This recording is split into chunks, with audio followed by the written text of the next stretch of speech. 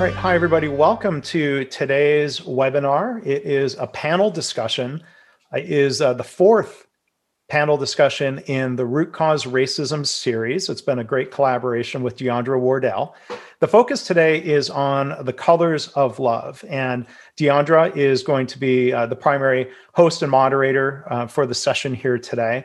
And we're joined by 6 great panelists. And Deandra is going to introduce each of them before we go around and have discussion with them. Thank you, Mark Graben, and thank you to KaiNexus for hosting this webinar.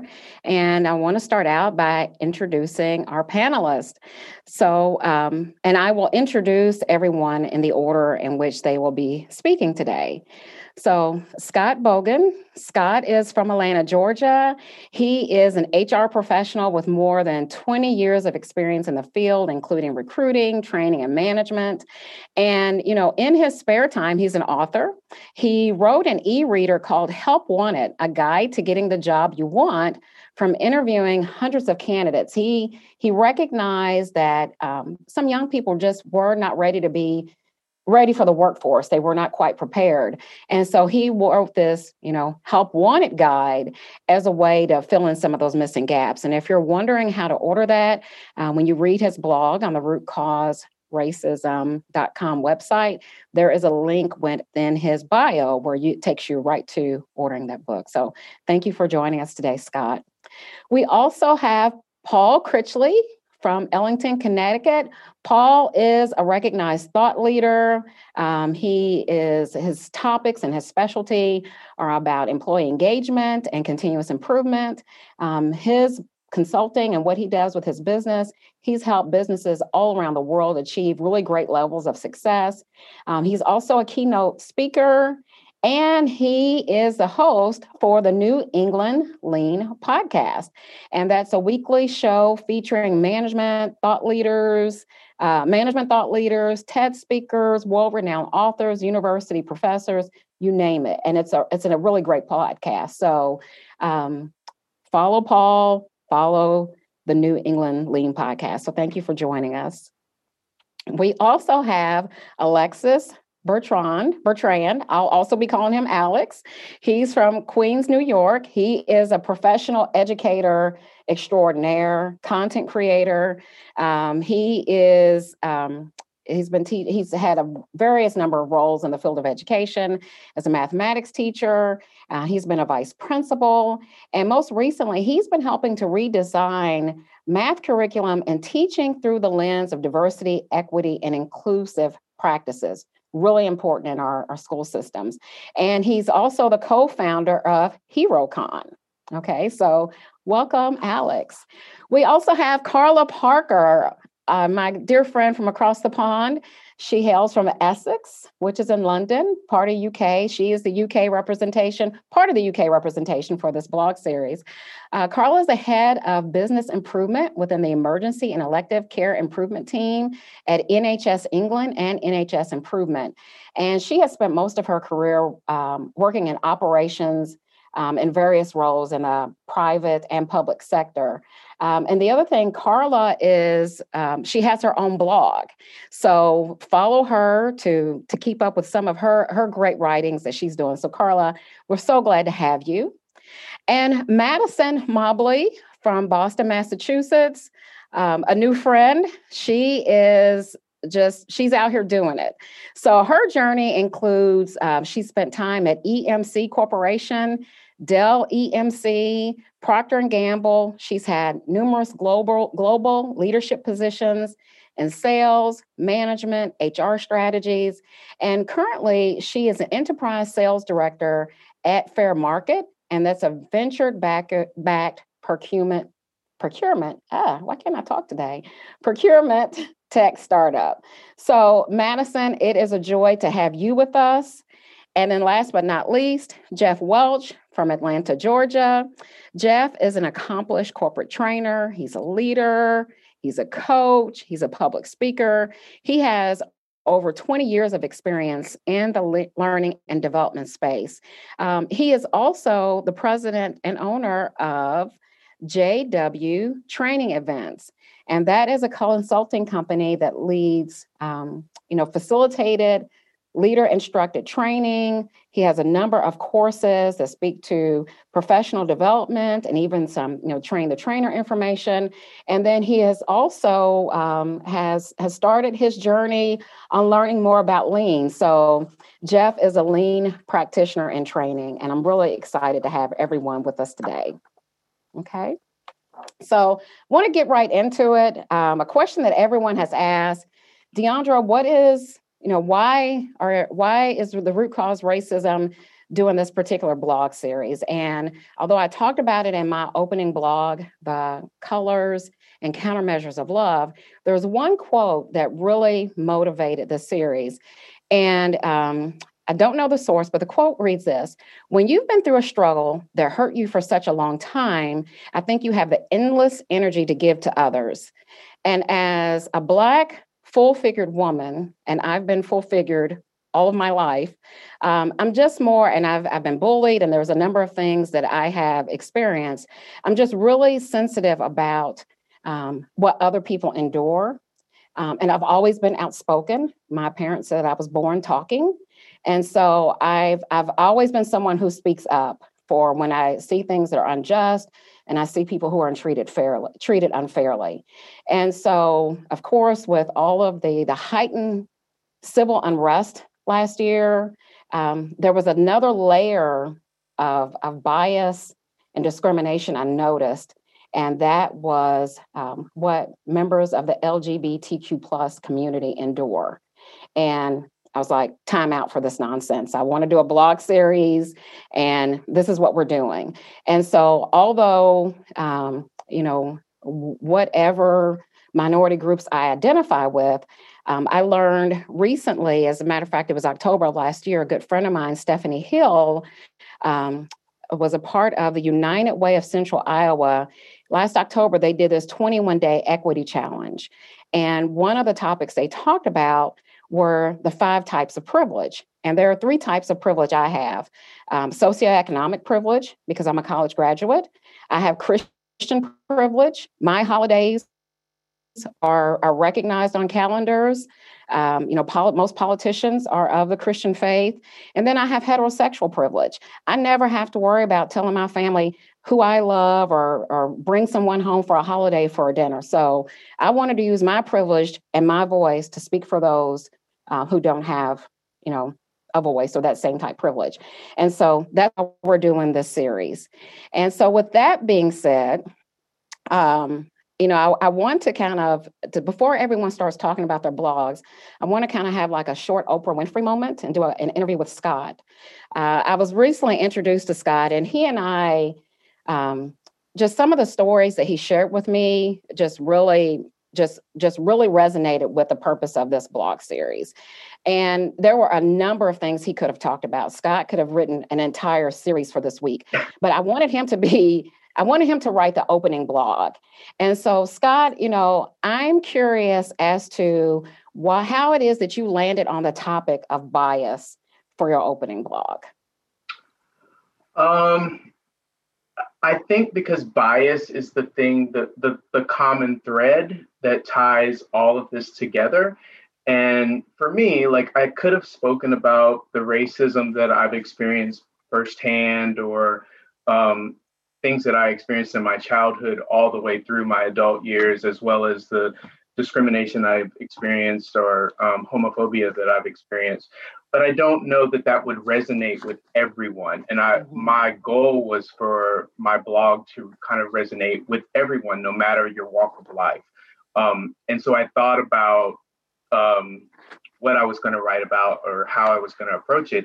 And the thing that I landed on was bias, because I have my own internal biases that I think about, or just because I'm a cerebral, introspective person at nature, or just generally. And I'm constantly thinking, probably to my detriment at times. Jeff's nodding his head because he knows me personally. So I just kind of landed on that. And I think about in the conversations that I have in my head, how I am navigating situations and how I want to present myself and how I want to act and how I want to be received and how I want to respond. And I think that, like, one of the things that I said in my blog was that it starts with awareness. Mm-hmm. And you can't move the needle if you're not honest with yourself about yourself. So, I think that the conversation has to start there. I agree. And so thank you, Mark, for posting a link to Scott's blog. So if you have not yet read it, and even if you have already read it, I've read it now at least 16 times. And I'm serious, and there's more good information that I glean as I do my own self-reflection and own soul searching as a result of reading your blog. So thank you. No, thank you. I appreciate the opportunity and the platform. I'm really grateful. Thank you. My pleasure. Okay. So next we will have Paul Critchley. And Paul, share some of the takeaways from a lean perspective, what you wrote about, and, anything else you picked up in some of the other blogs during the week that also spoke to lean. Sure. Thank you, Deandra. So first, I would just want to say thanks, Mark and the KaiNexus team for putting this together. And to my fellow panelists, it was an honor to be a part of this with you. I come at this from a little bit different perspective. And when I was writing my blog, I thought, how can I put my stamp on this whole thing? Because I'm a white middle-aged man. I'm cisgender, married, 2 kids. I'm, somewhat, for lack of a better term, I guess, stereotypical. So I thought, well, what can I say, about being an ally coming from my perspective? So I thought, well, what is it that I know about? Well, I'm a lean practitioner and I have been for a long time. So I thought, well, maybe I'll put it in those terms. So when I think about it that way, I really liken it back to respect for people. So for the non-lean practitioners who may be joining us, if you picture a house of lean that is held up with 2 columns, on one side we have continuous improvement, which is kind of tools focused. And the other column literally is called respect for people. Now, when I think about it from that perspective, and again, from coming at it from lean, we talk a lot about, we have to make sure we have engagement with everybody. Investment, not buy-in, but investment from everybody. And we talk a lot about making sure top management is supportive because the people on the floor may or may not feel like they can speak up, like maybe they don't have a voice. So I started to think about it, this topic in that way. And it really became more clear to me to think, well, you know what? How does that relate to race or gender or sexual orientation or, privilege, all of these things, so it really gets very interesting. So when I wrote the blog post on how to be a better ally, I try to focus on, what can we do? And Amy Gowder, who couldn't be here with us today, but she also wrote a blog post. She mimicked a lot of what we said, and we didn't plan it that way, but she had a great quote in hers: experiences shape beliefs and beliefs shape action. And that's true, especially with lean. If we're talking about, if I go out on a shop floor and we're trying to improve a process, the people who do the work every day know the best. They literally are the experts. So it's up to me as a lean practitioner, it's up to the management of that organization to ask questions and go see them, build a relationship that's based upon respect and trust. And then you have a psychologically safe environment where people will feel more engaged and say, you know what, maybe Deandra really does want to hear about this, so I'm going to say something. But if you don't do those things, those people may or may not feel like they can bring those things up. And it's true in this topic as well. We have to take those steps from a respect for people perspective to say, hey, Jeff, how are you today? What's going on? And it builds a relationship based on trust and respect that says, okay, Jeff, you know me, I know you, I really want to hear these things. Let's bring these out. Let's talk about them. Because if we don't, I can't help fix a problem. One of the things I used to say as a manager is I can't help fix a problem if I don't know about that problem. But it's also my responsibility as a manager in this scenario to say, I want to know about those things. And ask about those, because it may not be, the first time, second time, fifth time, right? Again, it's got to come back to respect for people, and people have to know that it's a two-way street. So that was kind of it in a nutshell. Okay. That was a great synopsis of both your blog and Amy's, and a great tie-in to Lean. And, we do have a question for you, Paul. And, most of the participants who are a part of this blog series are in different levels on the Lean journey. And I would venture to say the same is the case for those who are watching the webinar today. And so the question is, how can I use Lean methods to become a better ally? The two, seem kind of far apart. And can you just give a little more clarification on that, like a minute or two? Sure. We talk in Lean, we use this term called you go to the Gemba. And that's a Japanese word. And loosely translated, it means go see. So in other words, get out of your office and go out to wherever, the shop floor, your bank, wherever you work, and go see for yourself and see what's going on. When it comes to being an ally, same rules apply. Go see for yourself. When I talked about the people who do the work know best, the people who deal with discrimination know best. They know what it feels like. I can't say that I've ever been discriminated against, not that I know of. In the blog post I mentioned, as a, middle-aged white guy, I get to be my authentic self. If you know me, I'm, I like to have fun, and I kind of mess around, and, when there's work to be done, I'll do that. But I get to do that. And quite frankly, I don't honestly think twice about it a lot of times, but that's part of my privilege, is I can just go do that. And it's kind of like, yeah, take it or leave it. Not everybody has that power, and not everybody has that privilege. So you really have to go see for yourself, and you have to ask a lot of questions, because everybody's reality is different. That doesn't mean that, all of it, we're all unique individuals. We all have, as Amy said, experiences shape beliefs, and beliefs shape action. So my beliefs are different than everybody that you're looking at on your screen right now. And I can't just assume that we might work at the same place, but our experiences could be completely different. Thank you, Paul. And you hit the nail on the head. Go to Gemba, and Gemba means the actual place. And, don't make any assumptions. If you want to be an ally, talk to those people. Your Gemba is going to talk to those people who are experiencing, whatever discrimination it is, and listen and learn. Just like when we go to Gemba in the workplace, we don't go in with our preconceived notions. We're going in to learn and discover and hear things from that person's perspective. Right. So thank you for that. Sure. Do I have another minute? You have about 30 seconds. All right, I'll be quick. Okay. So for Lean practitioners, think of it this way too. Every value stream map event I've ever led, every single time, at some point, somebody says, man, I never realized that you had to deal with this crummy process, or you had this form to fill out, or this report, or what, mm-hmm. Right? I never realized. Think about that when it comes to being an ally.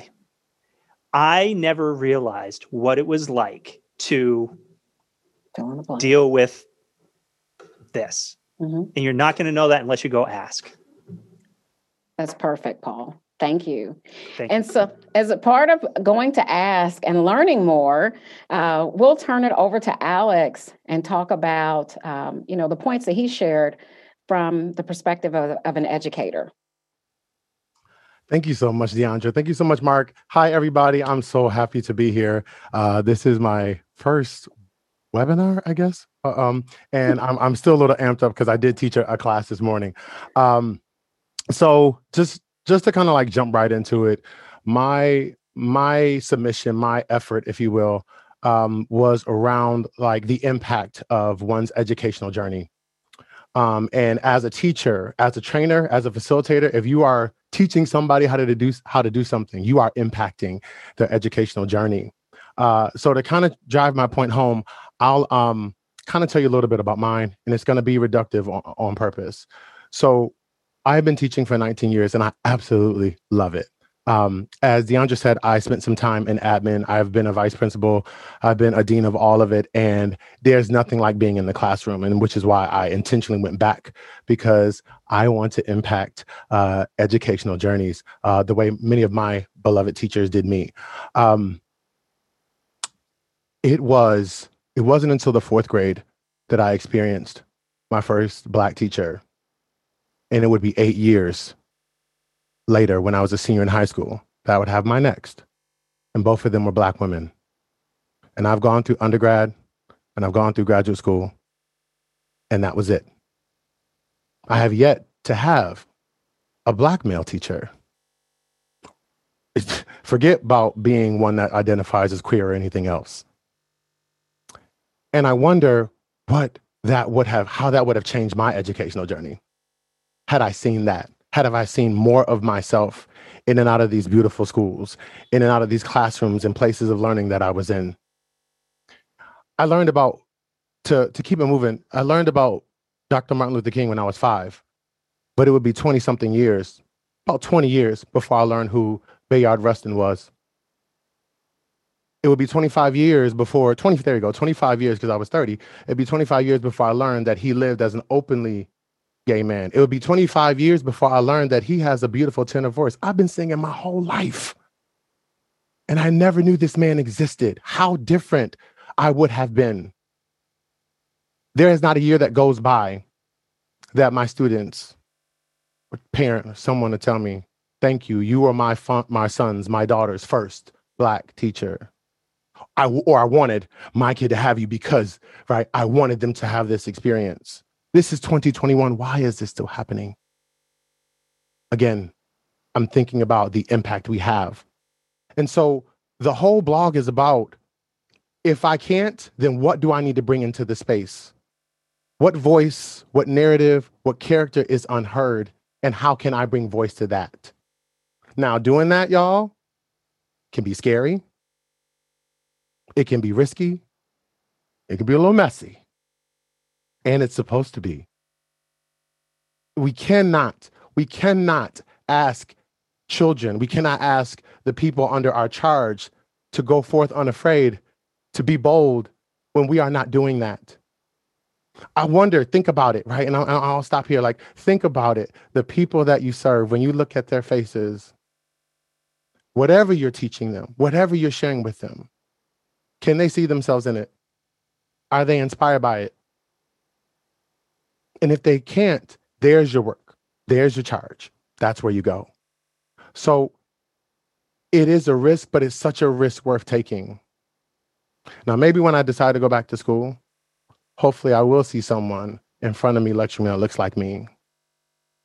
And I just want you to think the next time that you're in front of someone and you're working with them and you're helping them, are they being heard? Are they being seen? Just as you would want. Thank you. So, Alex, I have a question for you because I absolutely love the title of your blog, The Risky Business of Teaching. And I know that you have an engineering background, so I know you look at measurements and metrics and things like that. So what are some of the indicators you use that let you know you've done a great job, that you're doing what you need to do in terms of creating this inclusive space for your students? Thank you. That's a great question. And I think for anyone, and I think this could apply to any kind of field, the metrics that I use are not the metric that you might be measured by in your place of employment. So for me, if it's about a test score, if it's about a kid being successful or getting an A on the test, that's not the metric. The metric is when you hear the student who didn't get the A, they got maybe that B minus, and they're so proud of themselves. That's the metric. The metric is when they don't even need me anymore. It's like, I got this. It's when they can tell me, you know what, I appreciate you doing this, but can you do it this way? How can I instruct them and how can I push them in a way that creates this environment that they feel okay, letting me know that I might be off. You know, it's okay to manage up, but if we never make it okay to manage up, we can't assume that we're always doing a good job. So those are like the three metrics that I take. What kind of feedback am I getting? What kind of feedback am I receiving? And is it earnest? Yeah, there you go. Okay. And I think that transcends beyond the classroom into, business and to healthcare, and no matter where we are. So, Alex, thank you so much for being a part of this series. You know, you hold a special place in my heart, and your blog was so powerful. And again, if you have not read his blog, and even if you have, read it again. So, as a segue, I just mentioned healthcare. Carla, I'd like for you to come on and share about the perilous indifference, and especially from, you really gave an interesting perspective from a UK voice or an English voice. So if you would share with us some takeaways from your blog. Thank you, Deandra, and thank you to everyone as well. I'm honoured to be on this panel, my first panel too, Alex, and what a person to follow, having been in education myself. So my article really is about healthcare and how do we improve healthcare? How do we have better outcomes for all of our people? And I start my article talking about my experience when I had my daughter. And, it was quite traumatic. My first and only child, but there was a throwaway comment. It really sparked something in my mind, which made me think about, how do we, how does bias seep in to the healthcare service? I'm passionate about being in the National Health Service, and we have a fantastic service in the UK. So not to disregard all of the staff who put a lot of effort in, but actually, I'm in a heterosexual relationship, and I have friends who are in same-sex relationships. What if one of them are giving birth? Do they assume that you, as a same-sex partner, can't be in that birthing room? Or, and then I started to think about, well, hold on. What about if you're also from an ethnic minority? And in my article, I try to outline some of the research that I've done into the barriers that already face ethnic minorities, particularly in the UK, in accessing healthcare. And that seeps into the socioeconomic, construct that we live within. It's not just about healthcare, it's about the environment we live in, it's the jobs that we apply for. So it seeps into a wide range. And then I look further to think about, actually, what about intersectionality? What data do we have around intersectionality? So if you are Black and you're all from the LGBTQ plus community, how does that affect you and your access to healthcare? I was harrowed to see the statistics about the number of people from Black LGBT community who don't even get responded to regarding their healthcare requirements.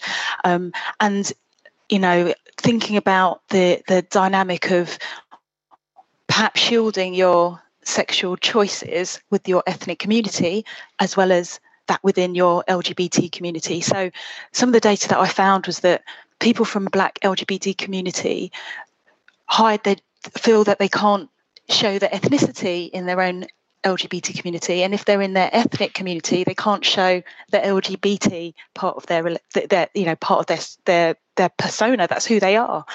And so I go on to talk about just those start statistics and how actually, how do we as a healthcare service try to embrace and change the way that we provide services to that group of people? For me, the journey is going to be long and it's painful. And I think if you think about that from any of the protected characteristics, then that's the same. However, I think that we have to take responsibility about it, for the way we think, the way we speak, the way we treat others, the assumptions we make. I recently gave blood, so I give blood because I've got a rare blood type, and it's a very basic form. The form is not specific in any way. But actually, if I thought about filling in that form and I was from the Black LGBT community, would I tick all those boxes? And would my blood then be received? I've got a rare blood type, which means that for certain illnesses, they have very little supply of that in the UK. So I feel obliged to make sure that I supply that, within my own health. But actually, there are questions on that standard form. So one form that is given to, millions of people, and it may already exclude just because you have to tick a box that may make you identify yourself. And therefore the bias is therefore implicit. So for me, in terms of the healthcare service and the way in which we provide it to the LGBT community, we have to think about what are our values and what are our processes. How do we define and how do we redefine our culture? And how do we serve our Black LGBT community to reframe the misconception of seeing them as at risk, and look at them as at promise for a future of good health and well-being that's anchored in their own resilience and supported by our abilities as staff, providers and institutions to provide services to contribute to their resilience. Okay. You know, Carla, you touched on something in your blog. You mentioned it just a second ago about how this journey ahead of us, it's going to be trying. It's a lot of work to do. And in a minute, can you just take like I said, 60 seconds and give one recommendation as to something healthcare services can do to improve the care that's provided to patients who are members of the LGBTQ plus community? Yeah, absolutely. So for me, it's always going to be education. It's about understanding and education. So there was a piece of work that was written. There's actually a handbook that was written by a third-year medical student in the UK called Maloma Kwande. He wrote a book called Minding the Gap for Black and Brown Skin, and this is about medical training. Okay, so his book is all about how do you assess healthcare if you don't have white skin, because all medical training is based on white skin. So if you want to look at meningitis and you put a glass against the skin, all of those sorts of things. And for me, if you're going to think about the LGBT plus community, how do we transform our services to ensure that we are providing services that are more relevant for those from that community? So if you are in that community, are there particular illnesses or signs and symptoms that we should be looking at? If you are a GP, a general practitioner, and somebody comes in and they have symptoms of something, should you be testing them for things that perhaps they might be more prevalent to for their, in their life? There are some very standardized ways in which we practice medicine, and I think that we could actually turn that upside down and turn it onto its head, rather than kind of saying, well, at 40 you have a health check, what things are, and you're female, so therefore you should be checking for menopause.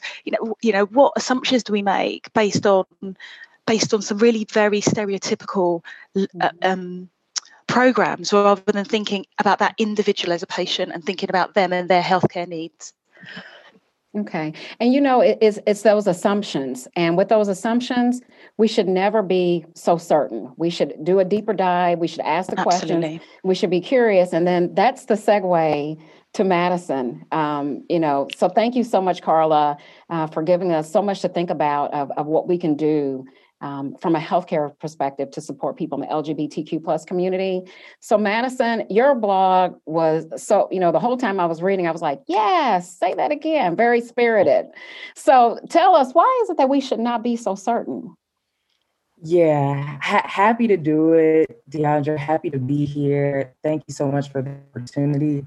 In 5 minutes or less, here's the Don't Be So Certain rundown.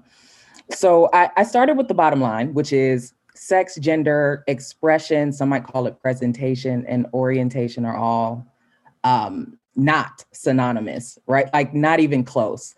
I then broke it down to, for those that are still kind of working through terms, that sex is your assignment at birth, whether that be male or female, right? Or a possession of both. Gender is your self-designation. Express your behavior, your appearance, your mannerisms, whether they be classified as masculine, air quote, or feminine. And orientation is who you are romantically attracted to, whether that be men, women, none of the above, all of the above, the spaces in between. And further, no single permutation, right, of all of the above looks a particular way for sure. And that is factual. So because that's factual, why so often do we find ourselves talking and thinking and acting like it's not? I posed a few questions, one being, are we that much in a hurry? Do we think we're going to run into each other next week in the street? Last time I checked, we're furthest from God's. And so I think sometimes when getting to know people, there's an arrogance that we have in the assumptions that we make. And these are the types of things that I wanted to explore. And I want to underline one thing, which, my 2 cents from the peanut gallery is each and every time we lean into presumption about who a person is, we absolutely are choosing to forfeit the gift of sight. We're rejecting the opportunity to see the wonder that humanity truly is. I'll be the first to say, as someone who identifies as Black, for those who can't see me, hopefully that doesn't shock anyone who can see me, but female with she, her, they, them pronouns, but also Christian and grew up in the Bible Belt, right? No one chooses to put themselves in harm's way. We are intricately and wonderfully made just as we are. And I think we could do a collective job of better exploring that. So then I pose kind of a 4-part challenge, if you will, which is 1, act like you don't know when you approach a person, because you don't know until you ask.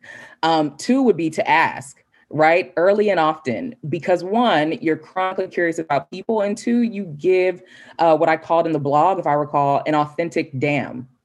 The 3rd would be to lead with examples of your initiative to create safe spaces. So an example that I gave was, hi, I'm Madison. I use she, her, they, them pronouns, and you. I'm not boxing anyone into a space there.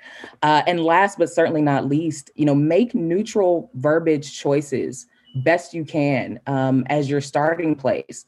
What is your relationship status? For example, do you have a significant other? Tell me more, right? And so I then shared a story of a workplace example. I'm not going to spoil it. You all are more than welcome to read the blog. But the moral of the story was, in a world where most are more closeted than out, don't, and excuse my French, y'all, don't piss on flower beds. Accept the invitation and consider it a gift. And for those that are of the, too long didn't read camp, the bottom line is, the other bottom line I'll say, is that the capacity to thrive is our birthright, right? The here and now is a gift, and that's why it's absolutely called the present. And so we should take pride, pun absolutely intended, in delving beneath the surface of surface level engagement. And even when you think you know, and you've gone down a particular line of questioning, you still probably don't, and should probably ask, a second, third, fourth question, just to keep yourself and others honest about your commitment to exploring one another as people. So that's kind of my synopsis, and I'll pause there. Yes.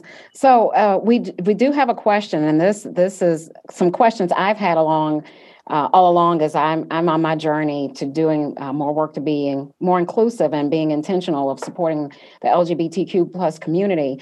But for those of us who are learning how to master pronouns and intersectionality, is there such a thing as a bad question? And, even in thinking about what Carla just talked about from a healthcare perspective, as medical professionals are working with patients, should they ask, about pronouns even? So that's kind of 2 questions in one, but I'd really like to hear your input on that.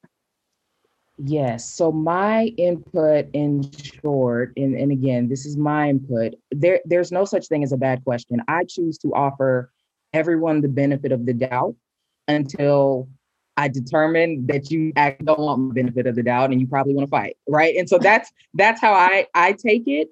And that's my approach. Now, in terms of asking about pronouns, I think it circles me back to why I wanted to call out the responsibility that we can choose to offer up first, right? And so for those that are kind of tap dancing across LinkedIn these days, you're seeing more people insert their pronouns in their name. That's a proactive step that we can take to say, this is a safe space for these types of conversations. And introducing ourselves, say, this is how I identify, not expecting you to mirror my introduction, but taking that initial step. But on the other side too, I don't think it's inappropriate to ask and being honest to say, I'm still working through this. I'm learning. This is a journey, but how do you identify, right? And I think that's fair, again, until someone proves you wrong, that they don't actually want the benefit of the doubt and the safe space and all the things. Thank you. And that helps me as well. And, there's no harm in asking, as long as we're coming from a place of sincerity. And of course, as long as we're focusing on respect for people. So thank you so much, Madison. So Jeff, we'd like to hear from you next. As I mentioned in your introduction, you're on your journey, learning more about lean and continuous improvement. And you've been involved with this entire root cause racism experience from day one when it was just an idea while I was on the walking track. And so what I would, I'd like for you to share is, as you read the blogs, where you saw maybe the application of lean as someone who is new on this journey. Sure, absolutely. And once again, thank you so much for inviting me to be part of it yet again. Like you said, I've been part of the project since its inception, and I'm thankful and grateful that you invited me along this particular journey, because this work is so incredibly important. But for me, you've given a nice introduction as to what I'll be talking about, as opposed to a specific blog, because this particular time I did not write a blog. But as a new lean practitioner, and I think I've sort of been trying to inch my way into the lean space for about a year, I oftentimes compare it to what I've done for the vast majority of my career. For the vast majority of my career, I've been in the learning and development space. So for a little over 20 years, I've been a corporate trainer. And it really makes me excited to know that a lot of the practices of lean, they align with so perfectly and parallel what we do in corporate and organizational training. And Paul gave a really good overview, and I love the analogy of the two pillars of lean, one that it's continuous, and the second one is the respect for people. And some of my greatest ahas came from those particular pillars. The fact that with lean processes, things are continuous. And I am of the belief that training and learning and development should be the exact same thing. Good trainers really subscribe to the theory of training as a process instead of a lone singular event. So in training, there are things that we can do long before people log onto your virtual classroom or step foot into your instructor-led classroom. While we have them as a captive audience, yeah, we should be bending over backwards, turning cartwheels and backflips to keep them engaged and informed, and dropping that knowledge and allowing them to practice skills. But mastery doesn't take place in the classroom. We have to continue beyond that. There's all sorts of post-training initiatives and efforts that need to be put into place. And I've also recently got into the diversity, equity, and inclusion space. And I think that's where a lot of organizations go wrong when they bring on these type programs. We did a DE&I workshop. We've now improved all of our diversity, equity, inclusion efforts. No, you didn't. All you did was conducted a course. Those things need to be continuous. So that's one of those ahas that I get, again, getting happy as it relates to the alignment. And the other one with the respect of people, again, good trainers know that when we walk into the classroom of an adult audience, and I would venture to bet, I'm sure Alex could back me up on this, when the same respect needs to be extended to children. But I'm typically focused and responsible for training an adult audience. We have to respect them. There's a whole host of information out there as it relates to adult learning principles, and showing that respect and tapping into their experience and getting them involved and protecting their self-esteem. Those are all tenets of what we do in my particular profession. So again, it's the parallels. And one of my bigger ahas that I got, in addition to the continuous and the respect for people, lean, when I first heard of it, probably about 12 or 13 years ago, I didn't know anything about it. I heard about it when I went into a manufacturing organization to conduct a workshop. And it seemed like this very foreign, strange concept. And since working with you and other people that I've been involved with on this project, like Mark, I am learning that it's not that complicated. Perhaps people might want to make it so. And don't get me wrong, the problems that we face and can apply lean processes to may be complex, but the act of doing the right thing and respecting people and asking, going to Gemba, which is my favorite new term that I've learned in lean, it's not all that complex. Go out there and do the right thing. And I think a lot of that is going to segue into what we've been talking about with this particular blog series. I'll say one thing about a particular blog, and then I'll wrap things up. Earlier in the week, Jeff, I believe his last name was Rousseau. He published a blog about with the 5 things that we can do to make the world a better place. And again, go out and read the particular blog. But one really related to me in regard to how we could apply this as it relates to some of the lean principles and just doing the right thing. Realize that everybody is struggling. I read a quote one time, and I've got to look down at it real quick. It said, "Be kind, for everyone you meet is fighting a battle you know nothing about." So when you see somebody who is being discriminated against or bias is being projected toward them, that's where we have to help out and assist that person and be that ally, because they are really going through something. And on the flip side of it, if we were to maybe say something or go to the person that is committing the infraction, I think we also need to think about their perspective too. I learned a long time ago that hurt people hurt people. So as we begin to discuss and bring about this dialogue between all parties involved, the victim and the person who is doing the egregious act, let's keep that in mind. Let's put ourselves in their shoes and realize that everybody is fighting a battle that we know nothing about. Let's talk it out. Let's create some awareness and simply do the right thing. So again, DeAndre, thank you so much for the opportunity to be involved. I'm learning a lot. And again, it's a pleasure and an honor. Well, Jeff, don't go anywhere too fast. Okay. So, you're talking about the learning piece. And then, of course, with you being a trainer extraordinaire, since that's what you've done much of your career, do you recommend taking, there's a number of courses that are offered now that we're in this virtual space, complimentary courses, even on diversity, equity, and inclusion. Is that something you would recommend that people would take as a way of becoming a better ally? Oh, absolutely. The more you know, the more you're informed. I think that prepares you to assist and to help and become that ally. But like I said a little bit earlier in my spiel in regard to continuous, it can't stop there. Mm-hmm. You log on and you take this particular course, or let's say once we get beyond the pandemic, there's an instructor-led training course. Not only do you have to take it, but you have to fully participate in it. You have to have an open mind, and there has to be support and action beyond that. So yes, training in and of itself, whether it's diversity and inclusion or any other course that will help combat injustice and discrimination and bias, beautiful. But it can't just be that one and done. Let's take it back to lean. It has to be continuous, and there has to be some action beyond it in order to bring that holistically in full circle. That is true. And dare I add an amen to that, Amen. Yes. So, before we go into some announcements and Q&A for those who are watching the webinar, and if you have questions, please make sure you put them in the Q&A section, and we'll do our best to get to them. I've been trying to help Mark keep an eye on the chat, and there's so many great questions and comments that are coming through. This is a really rich discussion. But I want to take the next 5 minutes to talk about the parallels or the bookends in this blog series.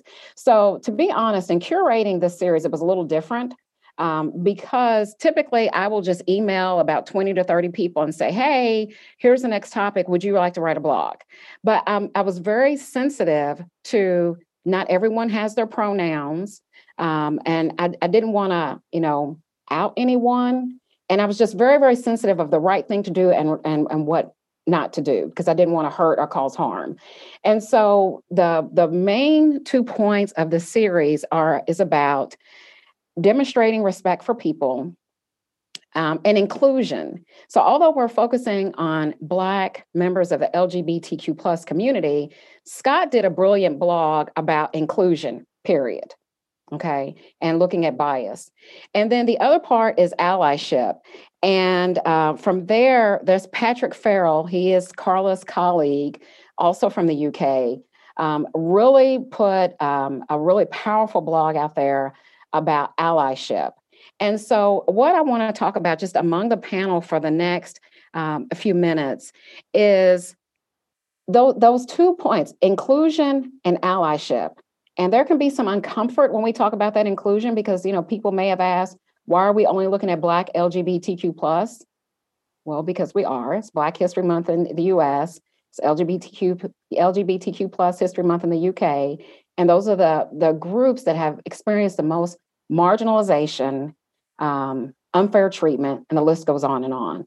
And then allyship, starting with that awareness and seeing where we are in our privilege and being honest to that. So, I just kind of want to open it up. Does anyone have anything else that they would like to add on that topic of inclusion and allyship and the importance of it? Looks like Scott's coming off mute. If you can unmute, yeah.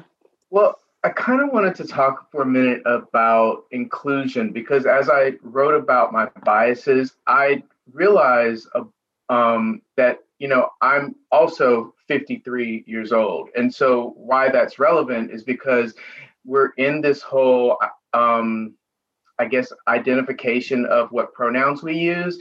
And one of the things that I do, I work with Emory School of Medicine on projects, and they're training medical school students to walk into the room. A lot of them wear buttons that identify the pronouns that they use on their lab coats, and they walk into the room and they introduce themselves using their pronouns. Well, again, I'm 53, so this is new to me, and it's kind of like, I don't know how to receive that. As well as my next door neighbor is trans. So, and I I find myself struggling with the pronouns. Like, I want to call him her, but he identifies as he. So, the inclusive thing is work for everyone. Even if you're a member of this community, it's still difficult because there are other things that I am dealing with, like my age and my, all kinds of my just experience that I have been trained, for lack of a better word, to use when I see something. If it, that's to my sight tells me what it is to identify. And to Madison's point, it's not always the case. I need to ask the questions and not just think because it looks like a duck, it's a duck. It may be a swan or a goose, who knows? So, I just wanted to offer that. Okay. Thank you for offering that. And then, Paul, if I can call on you, because I know that we've had some very extensive conversations on what does it mean to be an ally. What is something that you would like for the listeners to take away? Yeah. So, and having read everybody's blog posts and heard what we've talked about today, and again, we all come at it from our own perspectives, like I wrote in my blog post, we all have experiences. Like Scott just mentioned, he's 53, right? I'm 45, right? And so there is some aspect of, we've experienced life a certain way for a long, long time. And it might take us a little time to switch over. I mean, not for nothing. I literally live in a town that is 10-1 people to cows, right? And that's pretty unique because we have the largest dairy farm in Connecticut. But so if I start telling a story about that to, one of you folks that lives in Atlanta or Alex who lives in Queens, they're like, what? Like, I saw a cow once. Like, it's, and it's a funny example, but when you talk about being an ally, like Madison mentioned, you can't just look at somebody and just assume, even me, I'll pick on myself. You can't look at me like, all right, white guy, straight, drives a pickup truck, because I do. I have a lifted Jeep, because I do, right? You can't just assume that, all right, I'm checking all these boxes. Now that's probably going to mean this, because it doesn't necessarily. It's true for all of us. And I'll come back to, I guess, what I said before, which was, if we have a relationship, it does take work, but if we have a relationship that's based on trust and respect, then we can have those conversations. And Madison had said, well, you know what? Just ask. Just ask the question.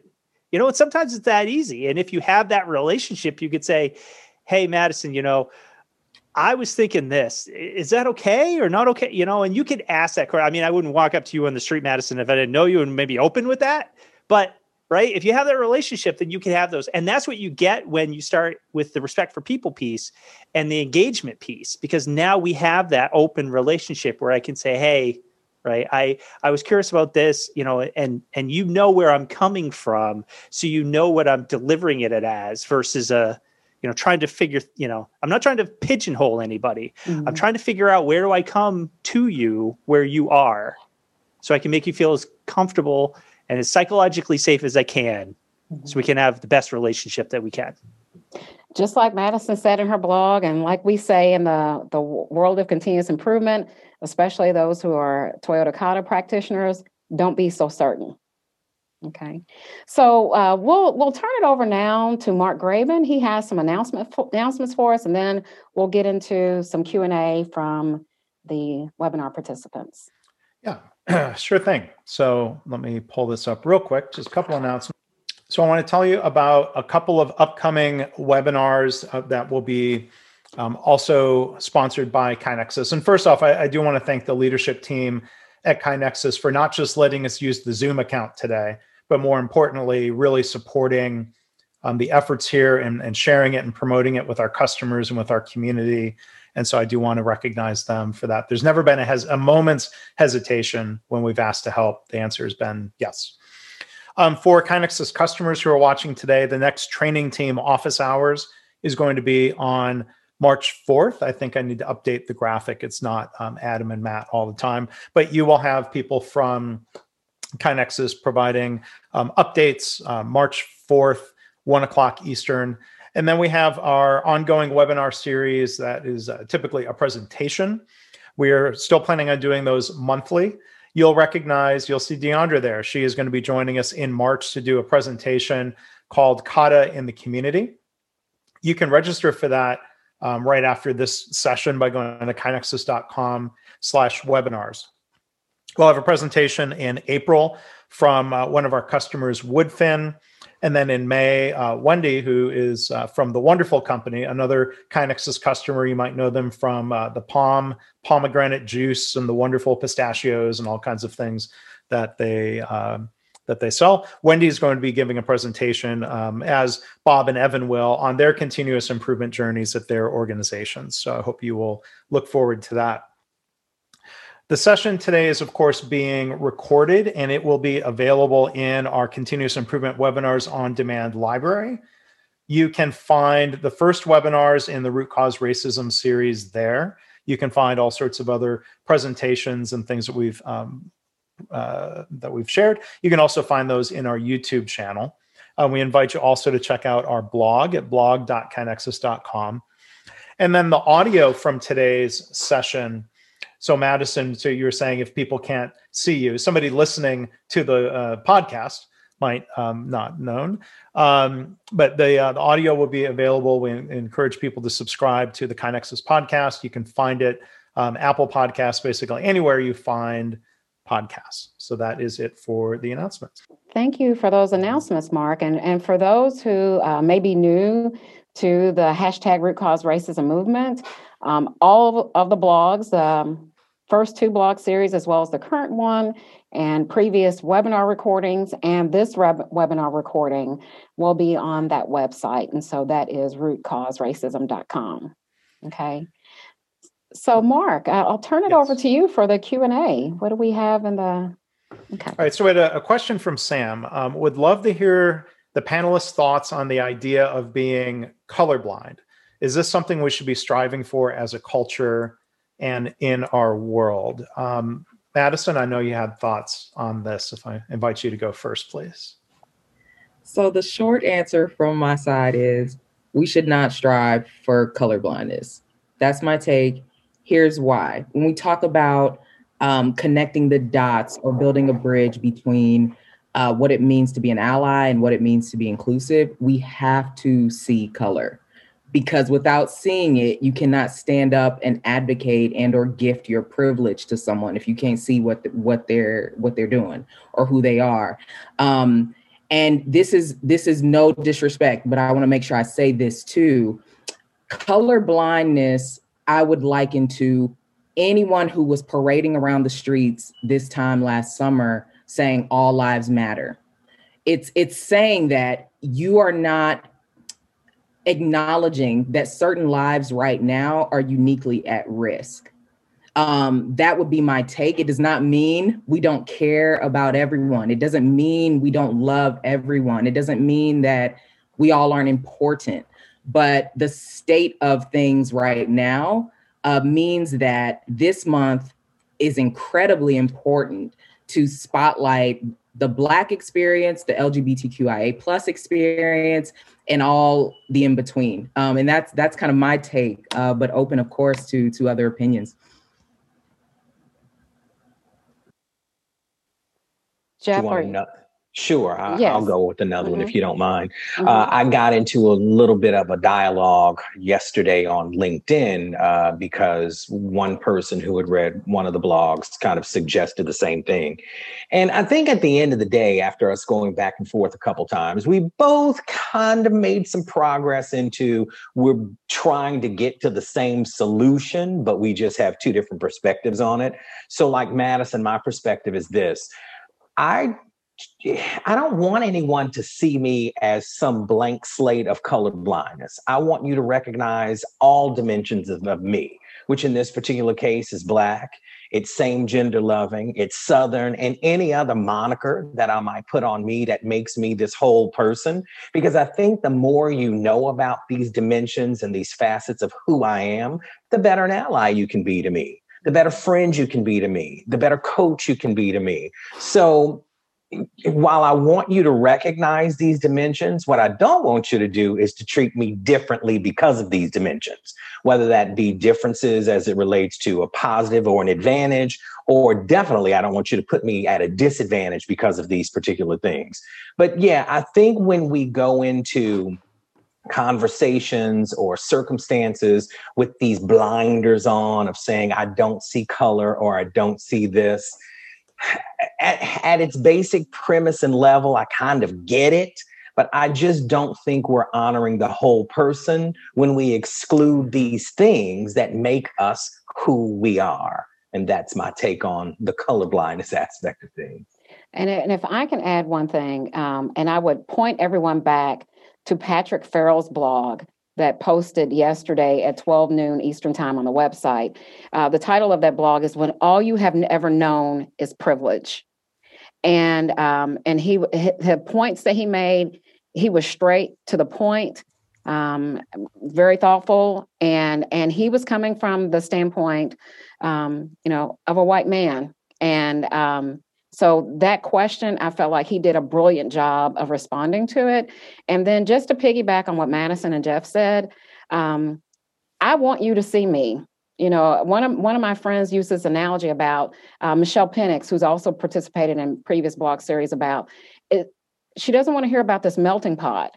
Think about a tossed salad. You know, everything in that tossed salad, the croutons, the tomatoes, the lettuce, they all have their uniqueness and all come together, still keeping, their autonomy and representing what they mean, but make that salad beautiful and enjoyable. And so I want you to see me. I want you to see me, my big things are I'm Black, I'm a woman, and I'm full figured.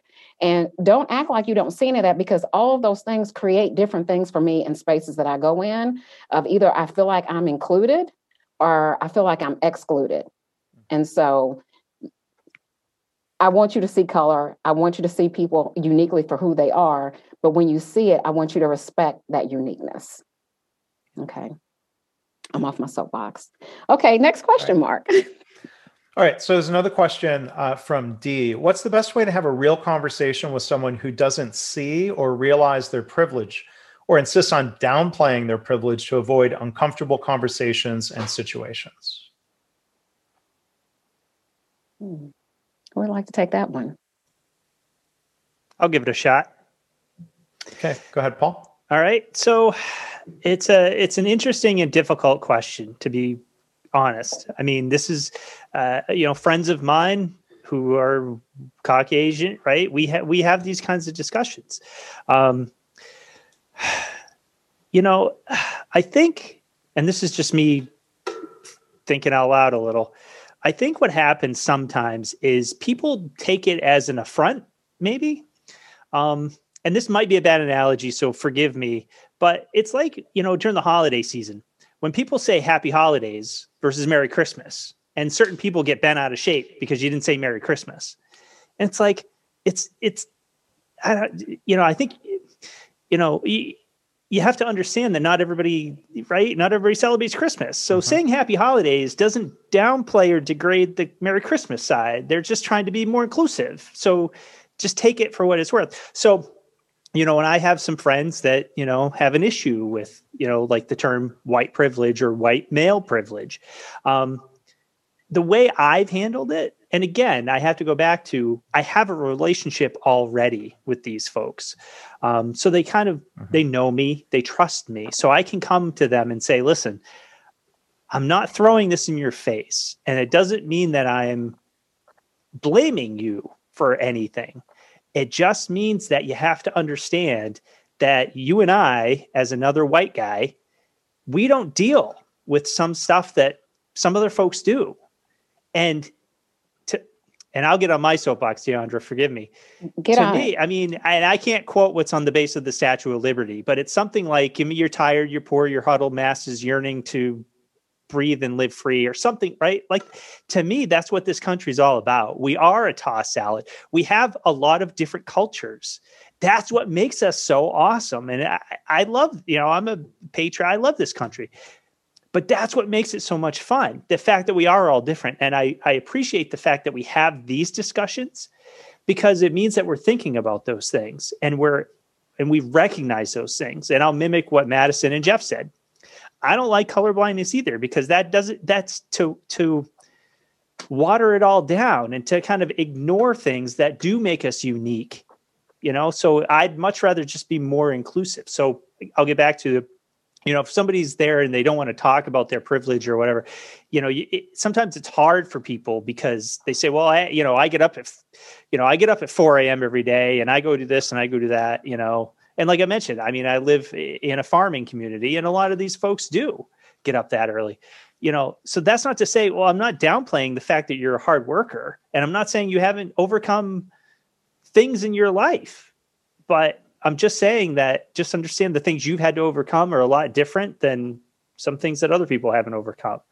And again, I think when, if we're going to talk trust and respect and love, I think that's the way we have to approach it. We're supposed to care for each other. That's what we're here for. That's where respect for people is. Absolutely. All right. Rant over. No, I think you did a great job with that. Mark, how are we on time for questions? And for the panelists, I don't know if you have a hard stop at the bottom of the hour. I just wanted to kind of take a gauge before we go on. Is everyone good to stay on a little over? Perfect. Okay. A little bit. Okay. So maybe one question, and there are a lot of good questions, and we can be creative afterwards and maybe taking some of these questions and turning them into recorded podcast segments or additional blog posts, or we can figure out, because I know the panelists will want to weigh in on these different questions. So let me just maybe for now choose one more. There were a couple specific questions. There was a question for you, Jeff. What impact does training have on diffusing systemic racism? Can you think of examples from the classroom or more broadly? Sure. If I were to look at training is about, or the way I define training anyway, training is about giving people skill and knowledge to improve performance on their current job. So if people don't have that skill and knowledge to do what's expected of them, then that's where they're going to flounder and not do, again, what's up to expectation or standard operating procedure. And I think a lot of what we're talking about in the space of diversity, equity, and inclusion, reducing bias and discrimination, while they may not necessarily be diehard skill-based things, a lot of what people do on their job either can promote the bias and discrimination or it can negate it. So, for example, in training, let's say we're doing a leadership class and we are teaching new managers and supervisors how to go into an interview to ask behavioral-based questions to get the best candidate for a job. In that training class, not only should we be teaching them about behavioral-based interviewing, but we also should be teaching them about getting rid of and eliminating bias-based questions and eliminating bias-based thinking, because it's one thing to interview a candidate based upon those behavioral-based questions and how they feel, what they demonstrate or say that they did on a project 5 years ago, which would sort of be indicative of their behavior before. But if that not before, but indicative of their behavior in their future job that they're interviewing for. But if that manager has biases of affinity bias, or it's a long list of these biases that I can't necessarily articulate.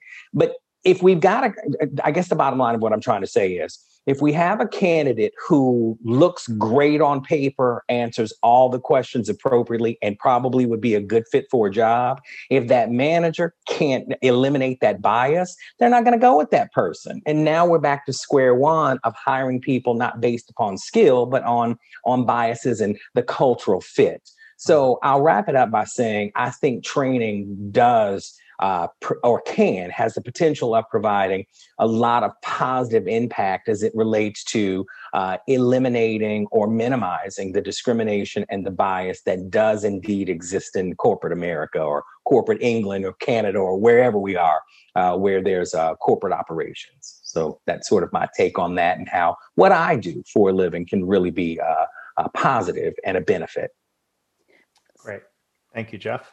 Okay. So with that, we'll figure out how to address some of the other excellent questions. But Deandra, let me turn it back to you to go through calls to action and key takeaways with everybody. Sure. Thank you, Mark. And thank you, panelists, for responding to those questions. And, as a continuation of what Jeff was talking about with those behaviors. And, yes, we want people to read the blogs. We want to ask these questions, but now it goes to putting it in practice. And the way you change or develop behavior, the way you improve upon a culture is the actions that you do on a daily basis. And as a part of this whole root cause racism movement, we know that dismantling the isms, structural racism and bias and discrimination toward LGBTQ plus community, and the list goes on, this is a big, huge lift. But it starts with doing one small thing at a time, taking on one action. That's something you can do. I'll start with, we'll go in the same order in terms of, the discussion we had. Paul, what would be a takeaway, a call to action that you would want people to have as a result of your blog? Sure. I'll say that, I probably said it 5 times. We have to base all of these things on a relationship based upon trust and respect. And how you do it, Deandra, you mentioned, it's every day. It's continuous. That's the continuous and continuous improvement. So one thing that you could do is, if you're not already, in lean terms, we call it leader standard work, right? But if you go to the Gemba, just go see people and talk to them and ask questions, get to know people, and start building that relationship. So then we can have discussions like we all had here today. Mm-hmm. And then you can help. As Jeff said, then if you get to know me, I bet you we probably have quite a few things in common. And then we can talk about those things. We'll build that relationship, and then, and then they can blossom and explore. So start doing that. Make it a point to, reach out, take a chance and get to know somebody. Absolutely. Thank you. I'm going to jump around a little bit because, Jeff, I believe you have a hard stop. Jeff, I'm going to let you go next. And then after Jeff, it'll be Alex. Okay, I appreciate that. One of the key takeaways, and again, I did not write a blog, but what I took away from several blogs that were written, one in particular, Jeff Rousseau, was don't overcomplicate things. And again, this goes back to what I get from some of the key tenets and the principles of lean. While the challenges that we face in whatever arena, but in this particular arena, allyship, reducing discrimination and bias, while they may be complex, the solutions don't necessarily have to be. I'm going to quote the U.S. federal government, particularly back shortly after 9/11 and the formation of the Transportation Safety Administration. There were all sorts of billboards around, particularly in airports and other places. If you see something, say something. And I'm going to apply that to this as it relates to being a better ally. If you have that privilege, and even if you don't have privilege, I think that makes it even more important that you speak up, because if they're doing it to them, there will soon be a day that it gets done to you. So if you see something, say something. Case in point, sometimes you have to call people out, even if they're members of their own family. I am out and proud as a same gender loving man to my family, but I had a relative one time who was telling a story of something was going on with another gay person. And in that story looked at me and said, well, no disrespect, but he got a little sugar in his tank. I'm like, you can't say that. That is inappropriate. That is derogatory. You've not only offended that person who's not here to defend themselves, but you've also offended me. Now, I always try to go into these situations. Scott, who knows me very well, might disagree with that because he's seen me in my younger years where I might not have been as polished. But I try to go in situations with tact and diplomacy. But if you see something, say something. That's as simple as it gets. Do the right thing. Yes. Thank you, Jeff. Alex? Yes, thank you. Apologies to everyone about what happened. Not sure, but I wanted to acknowledge the space because that is something that I do, and that is something that I hold my children to, whether they do something accidentally or intentionally. We should all acknowledge what has happened. What I will add to the conversation is acknowledgement is one thing, affirmation is another. Don't just invite people to the space for the sake of inviting them. Hear them, affirm them, and wrestle with it. It is totally uncomfortable. This work is messy. It can be difficult, but it is not impossible. And one more thing, right? This is a marathon, not a sprint, right? That doesn't mean work slow. That means we just continue to work and work with consistency and a sense of urgency. And I will leave you with this, that any practice, any belief that causes harm to another person or a group is wrong. That's a full stop there. So if we're trying to respect other people's beliefs, sure. We're trying to respect other people's perspectives, fine. But if that perspective causes harm to others, that is not a perspective worth keeping. Excellent point, Alex. And just to affirm you, the glitch was not on you. We all got knocked out. So you're fine. Yes. And then the other thing too, that we talk about, and this is mentioned all the time in healthcare, do no harm.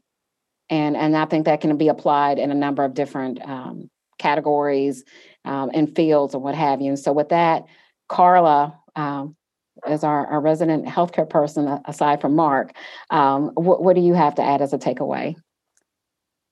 And you're on mute. So if you can unmute, yes. Of course I am. Someone had to do it, so why not? Yes.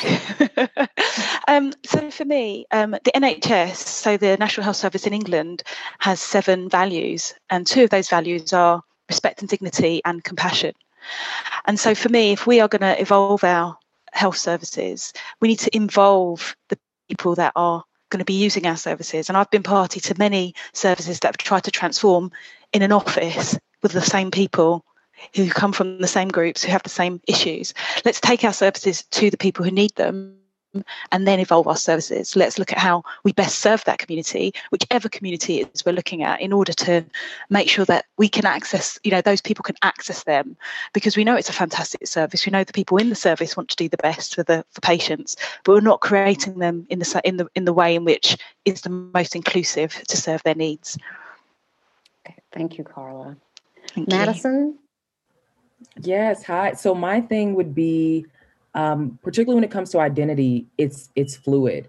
So when we master, and we've talked about a few things, one being, this is a marathon, 2 being, even if you are a member of an underrepresented group, we still also have work to meet people where they are. But we have not climbed Mount Rushmore just because we got somebody's pronouns right today, because those could change tomorrow, and that's okay. And in the same way, for those listening who have been married and divorced, let's say, the minute folks take off that ring and change their name, we're able to quickly fall in line to the new adjustment to their identity. I think it's no different when you're talking about how people identify. And I do believe it's possible to get there. We just have to accept that it's fluid. And if we first accept that, the rest gets real easy because we're just flowing as people flow. Great analogy and great points. Thank you so much, Madison. Scott? I would challenge people to just sit in their feelings and think about why they feel any kind of way about anything. One of the things that Deandra and I spoke about when she asked me to write my blog was I shared with her of an experience I had around HIV. And, it's interesting to me that people can empathize with someone who has smoked 2 packs of cigarettes for 20 years and they find out that they have cancer. Well, then it becomes, oh, well, I'm so sorry. And just they're an outpouring of empathy. But the same empathy does not transfer to an HIV positive person because of the stigma. Mm-hmm. And we all have sex. So, and they just made a decision, who knows, like maybe in the moment, like I personally know someone the first time that they had sex contracted HIV. Mm-hmm. So, I think that there's just to sit in your feelings and to think about why you feel the way that you feel about anything. And I would challenge you to think differently and change your feelings in the moment. Sometimes, as I mentioned in my blog, when I am faced with a situation that feels similar to something that I've experienced previously, I try to just stop and not respond at all until I have figured out what is going on, until I have all of the information and I can make a better informed decision how to respond. And Scott, the thing that you just said touches on the whole theme of this work, is that there's still a lot for us to learn. There's a lot for us to discover on this journey. And it's continuous. So those who work in the continuous improvement community, you see, a symbol, it looks like a circle, and at the end there's an arrow. It's not a period. It's not an exclamation mark. It's continuous. And there's work for us to do on both sides. Like I said, this series has helped me recognize different bias that I have and helped me to see privilege that I have, and using that privilege to help others. And so it's sometimes we need to, like you said, just sit in our feelings, recognize where we are, figure it out what it is we need to learn before we take that next step, and not be so certain. So in closing, my call to action for everyone is I want everyone to get more involved with the root cause racism movement. I'm in the process right now of working with a team to update the website because we want more community involvement. These blog series are great periodically, but oftentimes people send me articles or they send me information about webinars, and I want to be able to share that so that we can all continue to learn and grow and develop and improve.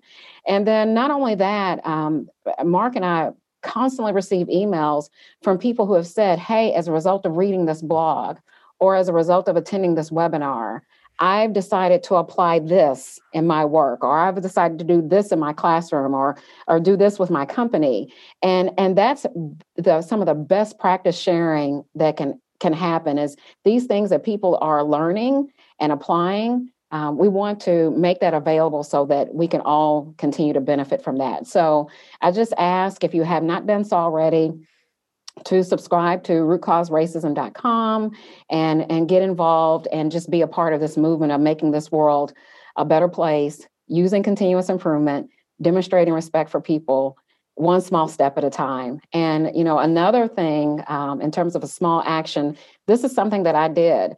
2 small things. I opened my blog with scripture, not to be preachy, but as a person of faith, I wanted to show, here I'm using my privilege to talk about a topic that people usually try to use scripture to hurt people. And that ain't right. Okay. And I know that's not improper English, but it ain't right. So the second thing is, I realize some people are not comfortable sharing their pronouns or how it is that they identify because they, don't want to deal with some of the unkindness they may experience. But I want people to know that on my LinkedIn timeline, it's a safe space. And so I've added my pronoun.